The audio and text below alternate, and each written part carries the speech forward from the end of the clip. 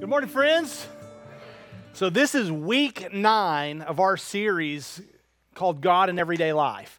And if you're here today, I got a question for you before we dive in. And that is, hey, why do you go to work? Like, what is the sole purpose of you going to work? There's so many people that dread Monday. And the question is why do you go? Like, if you dread it, if you hate it, why do you go? More than that, if you were to ask your teenager this afternoon to work for 2 hours, what is likely their response?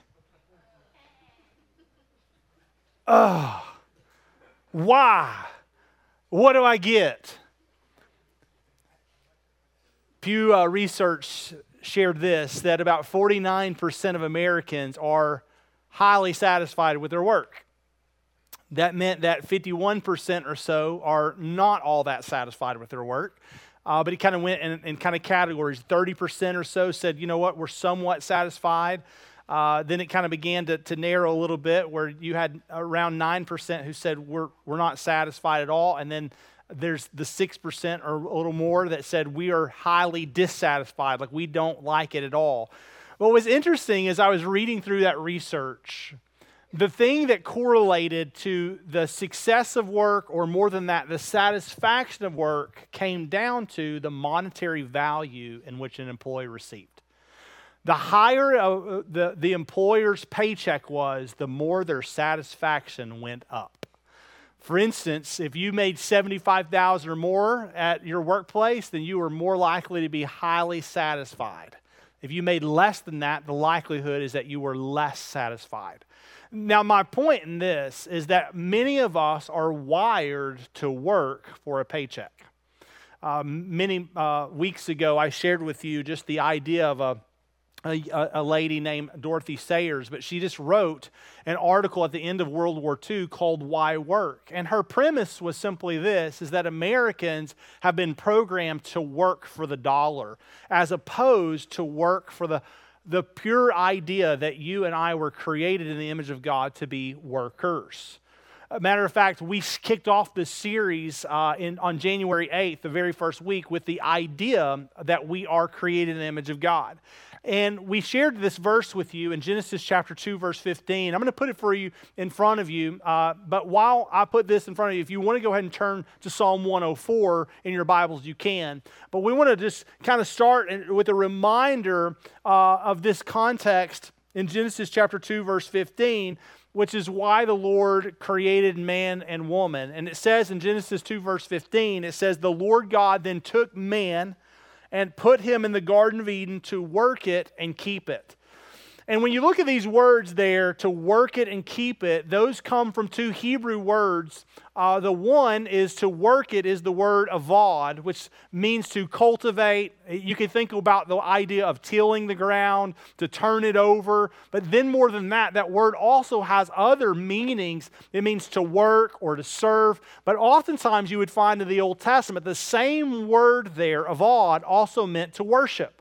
So the idea was that God created Adam and Eve to work and cultivate the garden, and it was a means of worship. It was a means of working for God. So as they tilled, as they labored, as they pruned the vines, as they enjoyed the benefit of living in the Garden of Eden, it was good work. It was fulfilling work, and the work had not been distorted. But what's interesting is that they weren't just to work it, but they were also to keep it. And that word there, keep, was the Hebrew word shamar, which meant to protect or to watch over. It's the idea that you would steward something. And so we discovered in the very first week of this entire series, God in Everyday Life, is that we were created as image bearers of God, and we are to be cultivators, to be creators, and we are to steward the very things that God has given us. And we've talked about a variety of subjects over the course of the last 8 or 9 weeks. And today we're going to ask the question, hey, why do we work? And what is the purpose of our work? And that means, why do we go and work 40-hour or 50-hour or 60-hour, or for some cases in here, 70-hour work weeks? Like, what is the purpose of it? Do I find fulfillment there? If not, why not? That's the question we're going to ask today. And we're going to answer that in 3 quick statements. And the very first one I want you to just see is that God really is the designer of all work. And so work reflects God's design. So that's what you have to think about. Work reflects God's design. Matter of fact, if you have your Bibles, you can turn with me to Psalm 104 if you're not already there. But Psalm 104 is just going to show you a little bit about who God is. And even as we read this, if you don't have your Bible, we'll put it free of the screen. I want you to just take note of a handful of things you observe about God, the creator of all we see and know, about Him in His working. So Psalm 104, beginning in verse 10, it says, "You make springs gush forth in the valleys." You is the emphasis on God here. So this is the psalmist writing and saying, God, you are the one who makes springs gush forth from the valleys. They, the rivers, they flow between the hills. They give drink to every beast of the field. The wild donkeys quench their thirst. Beside them, the birds of the heavens dwell. They sing among the branches. From your lofty abode, God, from where you dwell, you are the one who waters the mountains. The earth is satisfied with the fruit of your work. You cause the grass to grow for the livestock and the plants for man to cultivate, that he may bring forth food from the earth, and wine to gladden the heart of man, oil to make his face shine, and bread to strengthen man's heart. You see here that God is working. If you continue on, skip down to verse 24, 25, it says, "O Lord, how manifold are your" what? Works. How manifold, how majestic, how plentiful are your works. In wisdom you have made them all. The earth is full of your creatures. So He is creating, He is working. Verse 25, "Here's the sea, great and wide, which teems with creatures innumerable, living things, both small and great."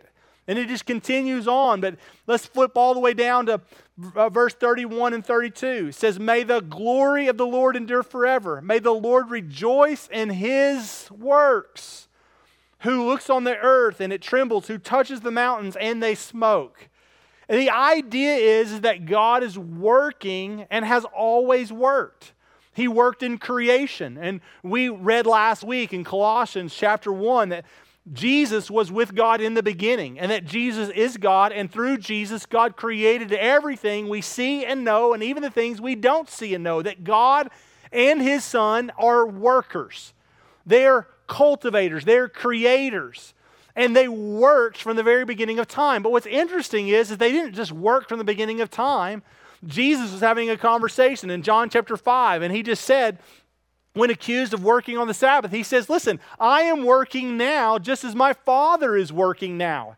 That's when He healed a paralytic in John chapter 5. Jesus goes, just as I am working, my Father is working. So what you need to know is that God didn't just work in creation. He didn't just speak everything into existence and then go, you know what, I'm just going to rest. And you might think, well, He created everything in 6 days and then He rested on the seventh. And you might think, well, God's still resting today. He slumbers, He sleeps, He doesn't do anything. And I would just tell you, no, that's not the picture of our God. Our God not only worked in the beginning, but He also worked through Christ. Now, He didn't work through Christ merely to heal paralytics and lame men and blind men. What was Jesus' greatest work, friends? The cross. In the cross, Jesus worked, and He worked to cancel the legal demands of sin, that sinners such as you and I could have a new life in Christ because Jesus worked. He worked as if He was working for the Father. He pleased His Father in every way. He went to the cross of Calvary, and He canceled the legal demands. He disarmed all the powers, all the principalities of the dark world. Colossians 2, 14 and 15. He met the legal demands through His work on the cross. But friends, He didn't leave us there either, did He? What's interesting is Paul tells us in Philippians chapter 2 to work out our salvation with fear and what? Let me ask you this question. Is it possible for you and I as Christ followers to work out our salvation without God's work in our life? No, it's not. See, you don't work out your salvation on your own. You and I have a God who is working even in this moment to bring about change in our lives so that we are made into the image of a glorious God who loves us and cares for us. See, I want you to see that God has designed it that He is a worker. He works in creation. He works in salvation. He works in sanctification. He is working. Right now, we pray that God works. Works on our hearts. Works on your hearts. We have a working God. And because we have a working God, and we see that in the very design of who He is, it helps us also know that His work reveals our dignity. That's number 2. So you see that work reveals His design, but work reveals also your dignity. What that means is that you were created in the image of God, and you were created to do the very thing which you have created in your life to have animosity for, which is work. Which is kind of a conundrum, isn't it? God creates you to be a worker and a keeper, to cultivate and worship and to serve Him through your work, but you hate your work. Why do you hate your work? It's because you don't understand what dignity your work provides. You also don't understand why God created work in the first place. And here's the deal. You won't work unless you understand that God is a worker. God is working now. And because He's working now, He designed us to work. Now, you and I think, well, in the fall of man, work was cursed and work is the problem. No, work is not the problem. Work is not inherently bad. The problem is you and I. And the problem is our perspective on work. It also is the way that work is distorted, which we'll talk about in a few moments. But what I want you to know is that work does provide real dignity. Consider the words that Paul wrote to the church of Colossae in Colossians 3, verse 23 and 24. A verse that you've likely heard before. I want you to look at it somewhat closely. It says, whatever you do, work heartily as for the Lord and not for men, knowing that from the Lord you'll receive the inheritance of your reward. You are serving the Lord Christ. Which is interesting because the word work there in the Greek is the word that you and I would get poetry from. The idea is that your work would be a poetic expression to God. The idea here is that you work as an opportunity to create. Poetry doesn't just come on the paper by itself, does it? Right? You have to think about it. You have to collaborate. You have to express it. And you have to write it down. And the idea here is that as you begin to understand whatever you do, you work heartily as for the Lord. The idea is that you would be an expression of God's goodness to the world. And you would do that not merely for yourself, but it says that you are serving the Lord Christ in verse 24. Tim Keller says this about work, and I agree completely, but this is what he says. He says, work is so foundational to our makeup that it is one of the few things that we can take in any significant doses without harm. Indeed, the Bible does not say we should work 1 day and rest 6 days, or that work and rest should be balanced evenly, but directs us to the opposite ration. Leisure and pleasure are great goods, but we can only take so much of them. If you ask people in nursing homes or hospitals how they are doing, you will often hear that their main regret is they wish they had something to do in some way to be useful to others. See, we are not created merely to spend our life frantically chasing something only to get to the end of our days and sit around in nursing homes or hospitals. See, we are created with dignity and value, and that dignity and value is to be workers. It is a way that we reflect the very image of a God who is working even now. The challenge is that you got to ask, well, okay, then how do I move about in a workplace that I don't love? And how do I find satisfaction in a work that I feel as unfulfilling, or in some ways I see as meaningless? I would say this: you have to adjust your perspective. Friends, if you're merely going to work for a paycheck, then you are going to be dissatisfied and you're going to find work as unfulfilling. But I think the solution to this question is found as Paul writes to the church of Colossae in Colossians 3, that I just showed you. Let me put it for you up on the screen again so you see. So we're not only to work heartily as for the Lord and not for men. We're not only to be an expression of God's work, but it says that knowing that from the Lord you will receive the inheritance as your reward, you are serving the Lord Christ. The point that Paul is making here is that you and I do not work for an earthly master. We work for a heavenly one. The point that Paul is trying to drive home to this audience in Colossae, and particularly the examples that are going on there in that culture, is saying, look, you're not going to be satisfied in and of your work itself. You're satisfied when you know why you work and who it is that you work for. But the problem that we oftentimes see is that we go, okay, well, maybe I do my work for God, but the problem is that we also struggle to see the significance in our work. And one of the reasons why is because for the last, really, I would say 1,700 years, we've been struggling with the idea that even Augustine posed, which is the idea of what we would call a contemplative work or an active work. Augustine said, well, contemplative work is a more sacred work that people can do. And if you're a monk or a pastor or a priest or you're involved in ministry in some ways, then that's more contemplative work. It's in some ways an upper tier, a higher echelon level of work.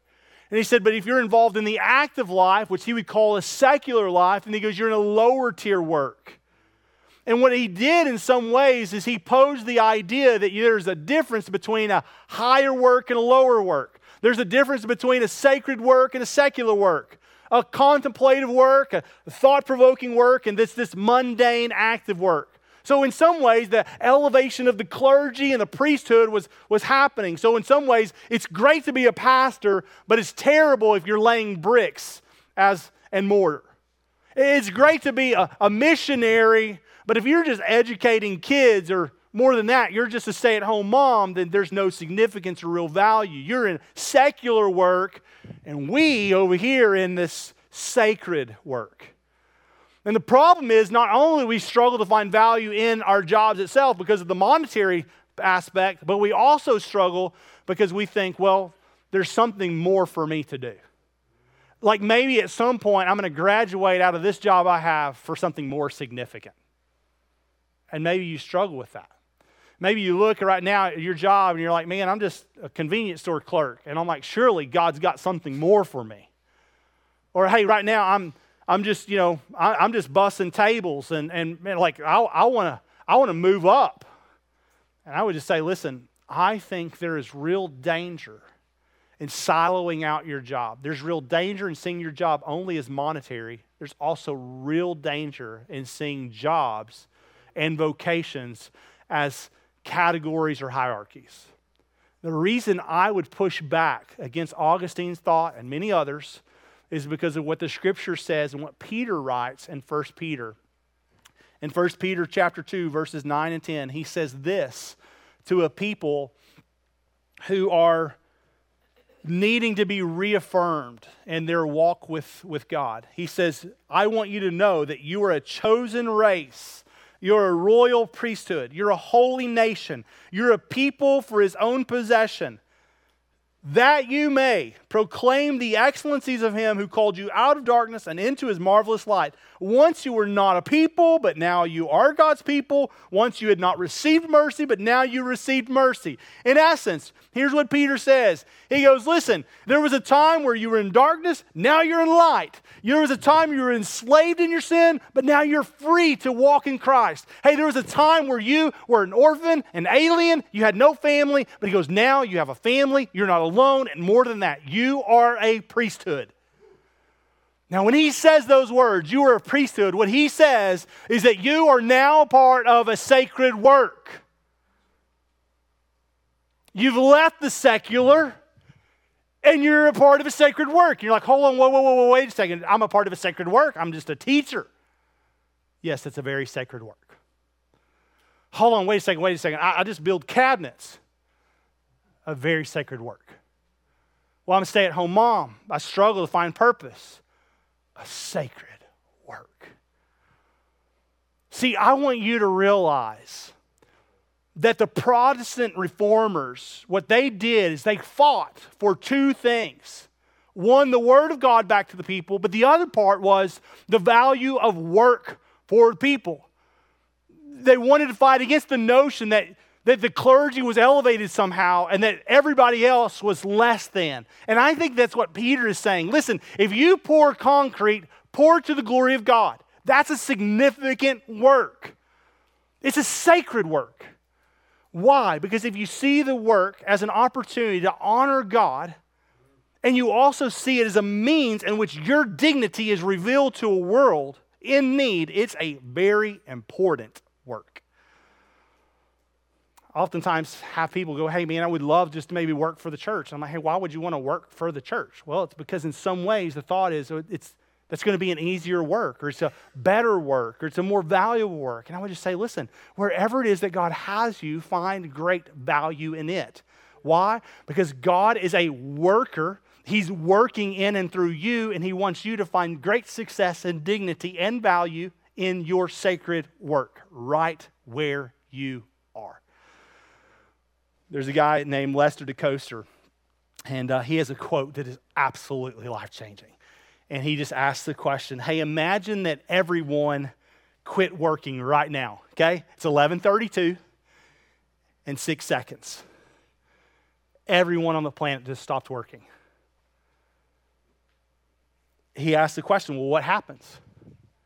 And then he says, civilized life quickly melts away. Food, my friends, vanishes from the shelves. Gas dries up at the pumps. Streets are no longer patrolled. And fires burn themselves out. Communication and transportation services end. Utilities go dead. Those who survive at all are soon huddled around campfires. They're sleeping in caves, clothed in raw animal hides. And then he says this, a very profound word. The difference between a wilderness and a culture is simply work. The only reason you and I are not Neanderthals in caves is because we found significant work. And if you're a machinist or a professor, you're a carpentry guy, or you're an educator, whether you're a teacher or a software development, if you mow yards for a living, it's significant and sacred work. If you're a plumber, if you maintain ditches and roads, if you build houses, it's a sacred and significant work. It is as sacred and significant as me preparing a message for you this week. There is nothing different about my work and your work other than the context. And the context does not matter nearly as much as how you and I work. Because the way we work reveals our dignity and our value. So we work because God is a worker, and we work because it provides dignity, but we also work, and as we work, it reminds us of maybe one of the most significant events of history, and that's our depravity. And that's why we struggle with work. And so work reminds us simply of our depravity. In Genesis chapter 3, after the world was created, Adam and Eve were lured into temptation by the enemy. The accuser convinced them that God was trying to be a killjoy, and because they decided to go after the tempting lure and the lie and the deceitfulness of sin, they ate of the forbidden fruit. Their eyes were open. They were naked, ashamed.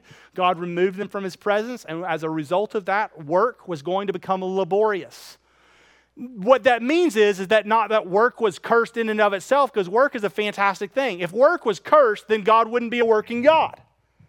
If work was cursed, God wouldn't give us dignity in our work. So the reality is work is not cursed. It's the ramifications of work that brings about the curse. It's the fact that we would not find as much fulfillment in work as we once did. See, work was fulfilling in Genesis chapter 3 prior to the fall. And now work is frustrating. Would you agree? Work in and of itself in the garden was created to be selfless. But now we've made our work selfish. It's about what we can get. It's about how we can grab. It's about what we can make. Hey, I'm only going to show up at the job if you pay me what I think I'm worth. If I don't get that, I ain't coming. And the challenge with that is that our work has been marred by that depravity. And we see depravity in two significant ways. This doesn't encompass everything, but there's two significant ways that work is depraved. The very first one would be what I would call the idolatry of work. Idolatry is when you take your work and you put it in the wrong place. The same warning that God gave the people of Israel on Mount Sinai through Moses in Exodus chapter 20 is the same thing we have to be cautious of. In Exodus chapter 20, one of the primary things we should avoid is to put anything above God. Let's look at these words in Exodus chapter 20. It simply says this, "You shall have no other gods before me. You shall not make for yourself a carved image or any likeness of anything that is heaven above, or that in the earth beneath, or that is the water underneath. You shall not bow down to them or serve them, for I, the Lord your God, am a jealous God, visiting the iniquity of the fathers on the children to the third and the fourth generation of those who hate me." Now, when I read those words in Exodus 20, I'm like, I've never made an image and bowed down to it. If you remember a little bit of the Exodus, Israel comes out of 400 years of bondage in Egypt. And what's interesting is Moses goes up to get the law, and then Aaron gets the people together, and they encourage each other to put all their golden stuff together, and then out comes this cow, and they worship it. You and I don't really probably struggle with that too much. Now, we do not necessarily have an image that we bow down to, but there are many things that vie for our attention, right? One of those, if not careful, can be our workplace. And it can quickly become an idol. And the way that our workplace becomes an idol is if, one, you put it in the place of God, but more than that, if you find your value from your work, and if it provides meaning. So maybe you're defined by your work. So people ask you who you are, and you go, well, this is who I am. I'm a general contractor, and I have my own business, and I do these things. And the question is who are you? And if your answer revolves around where you work or what you do, then there's a great likelihood that you have this form of idolatry. Because the reality is that you and I are not created to be defined by our work. We do find dignity in it, but we are defined as image bearers of God. And if not careful in the defining of our work, we'll distort it through idolatry. And what we'll do is we'll put our work as the king of our heart. Now, you might ask the question, well, how do I know if work is the king of my heart? And I would say, one, if you spend too much time at work or too much time thinking about work, then work is an idol for you. Maybe you're like, well, I think I've got a really good kind of ration going on. I'm at the work, I work really hard, I think I honor God there. Okay, here's another one. If you ever said these words, then work is an idol. I can't take off this week because if I do, there'll be no one to do my job. Work's an idol. If you haven't taken a vacation or stepped away from your workplace in a year or 3 years, or if you brag and say, well, I haven't taken a vacation in 5+ years, all you tell me is that your work is an idol. Because listen to me, I can't wait to step away from my work week. You know why? Because my work is not defined merely by preaching or teaching or writing curriculum. My work is defined in much other significant ways. And listen, some of the most fulfilling work I do has nothing to do with the pastorate. And all of it honors and glorifies God. Why? Because it allows me to create, cultivate, serve, worship, and keep what God has given me. That's what work is. But if you idolize work, then you'll find yourself tied to it too closely, not stepping away from it because you feel like, hey, if I step away, it's all going to crumble. All that says is, if I step away, I've not trained anyone to do my job well. It also says everything's dependent upon me. And friends, can I just tell you, if everything's dependent upon you, that's idolatry. Make sense? And so I would just caution you against that idea. I would say on the flip side of idolatry in our workplace is another one that the American culture could struggle with, and that would be idleness in our workplace. Idleness is as much of a problem as idolatry. but idleness just takes a little different form. Idleness undervalues work. It basically says what I do is meaningless and insignificant. It doesn't matter. I don't have to be on time. I don't have to work hard because what I do doesn't really make a difference. If you see your work as just pushing paper clips, then you've missed the significance of what you were created for and in the image of who created you, the worker, God himself. But as you undervalue work, oftentimes it allows you to be lazy and slothful. In some ways, when you think about this idea of idleness, it also teaches you to prioritize your future retirement. When you are idle in your work, what it simply says is, I like comfort and I like to step away from the workplace because it's really more about my own comfort, my own ease, and about, again, my future expectations. And so what happens is that you become a sluggard. What's interesting is Solomon cautions us against that in Proverbs. Matter of fact, one of the greatest examples of slothfulness in our Bible comes from who we should compare ourselves to. Look what it says in Proverbs 6, verse 6 to 11. We'll put it for you up on the screen. It just says, "Go to the ant, O sluggard, consider her ways and be wise." This little bitty creature we can learn so much from. "Without having any chief or officer or ruler, she prepares her bread in the summer and gathers her food in harvest. Hey, how long are you going to lie there, O sluggard? Hey, when are you going to rise from your sleep? A little slumber, a little folding of the hands to rest, and poverty will come upon you like a robber, and want like an armed man." See, the challenge is that if not careful, the distortion of work also will creep into our lives in the form of idleness. And here's the challenge with idleness. When we don't put in a full, honest day work, we become a thief, even to our employer. See, the reality is it impacts not only who we are as image bearers, but it also impacts the ability for our work to give God praise.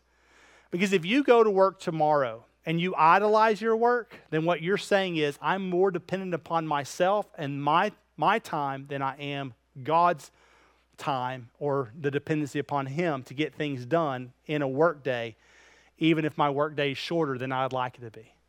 If you go to work tomorrow and you struggle with idleness in your work, not idolatry, but idleness, then what you basically will do is you'll go and you'll rob man of a full day's work, and you won't express the glorious splendor that God has created you to express. Either way, it's this wrestle that we have to deal with. And I would say that every one of us in this room probably have had seasons in our life where our work has been an idol, and where we've had seasons where our work has drained us, depleted us, and in some ways created us to be just idle in our work. And so whether it's idolatry or idleness, we have to be careful of it. Now here's why I asked this question. Hey, why work? Well, it's because God is a worker. And He's created you and I to be cultivators and keepers. And friends, even though the curse happened in Genesis chapter 3 and sin entered and marred the world and certainly has changed a lot of things in our life, friends, I just want you to know that God is still working in and through us. And He does desire that you and I would work out our salvation with fear and trembling.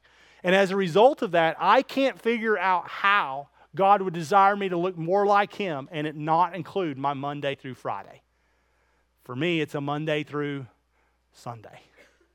Just oftentimes your work doesn't take a break, right? When you want to, it's still there. But how do you please God in it all? It's to trust Him. He is the creator of it. He designed it.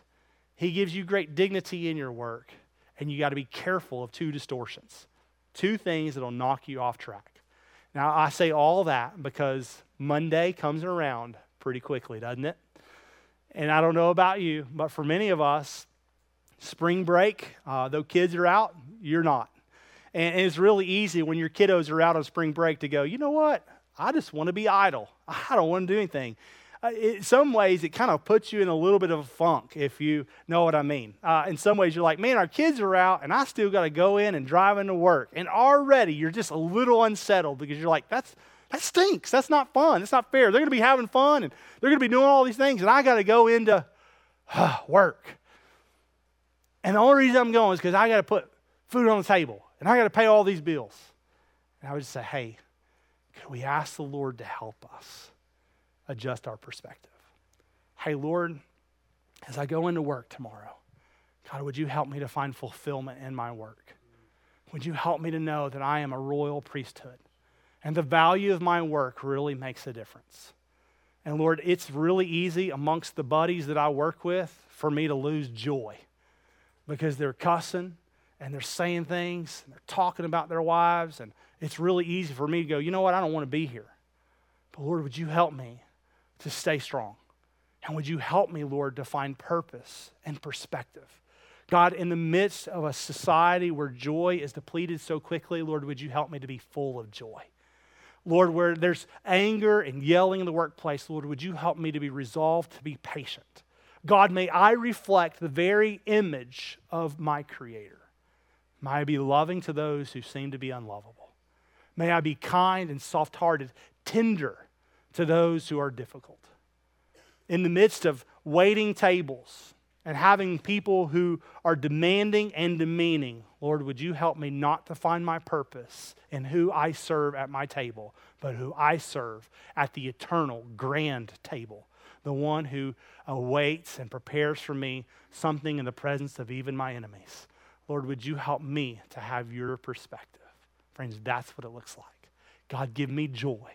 Give me patience. Give me perseverance. And more than that, would you remind me that my work is significant and it is sacred and it does matter, because without my work, Lord, our society couldn't go on. And so, Lord, may my work find significance and value not in and of itself, but in the way I work for you. So let me say one more thing that I said earlier. The context of where you work doesn't matter near as much of how you work and who you work for. And friends, if you need to be reminded, you work for an audience of one, and he cares about your character and he cares about how you work. And so may we work, even in the midst of our current challenges, for the glory of God and the good of those around us, even when those around us are fairly difficult people at times. Lord, help us. Let me pray for us. Father, I thank you for this morning, and I pray, Lord, that you would take your word and help us to apply it in our lives. Lord, I thank you that regardless if we're washing dishes or preaching the word of God, every bit of it should be to please you. And so, God, would you help us to work with integrity, with excellence, with purpose. And Lord, help us to do it without grumbling or disputing. Help us to be blameless and innocent, children of God in the midst of a crooked and twisted generation. Lord, help us to shine like lights in the midst of a world in need. And help us to not shy away from running our race well. Give us strength, give us wisdom, give us perspective, and most of all, give us your Spirit to help us see the value of our work and why it reflects your glory. In Jesus' name, amen.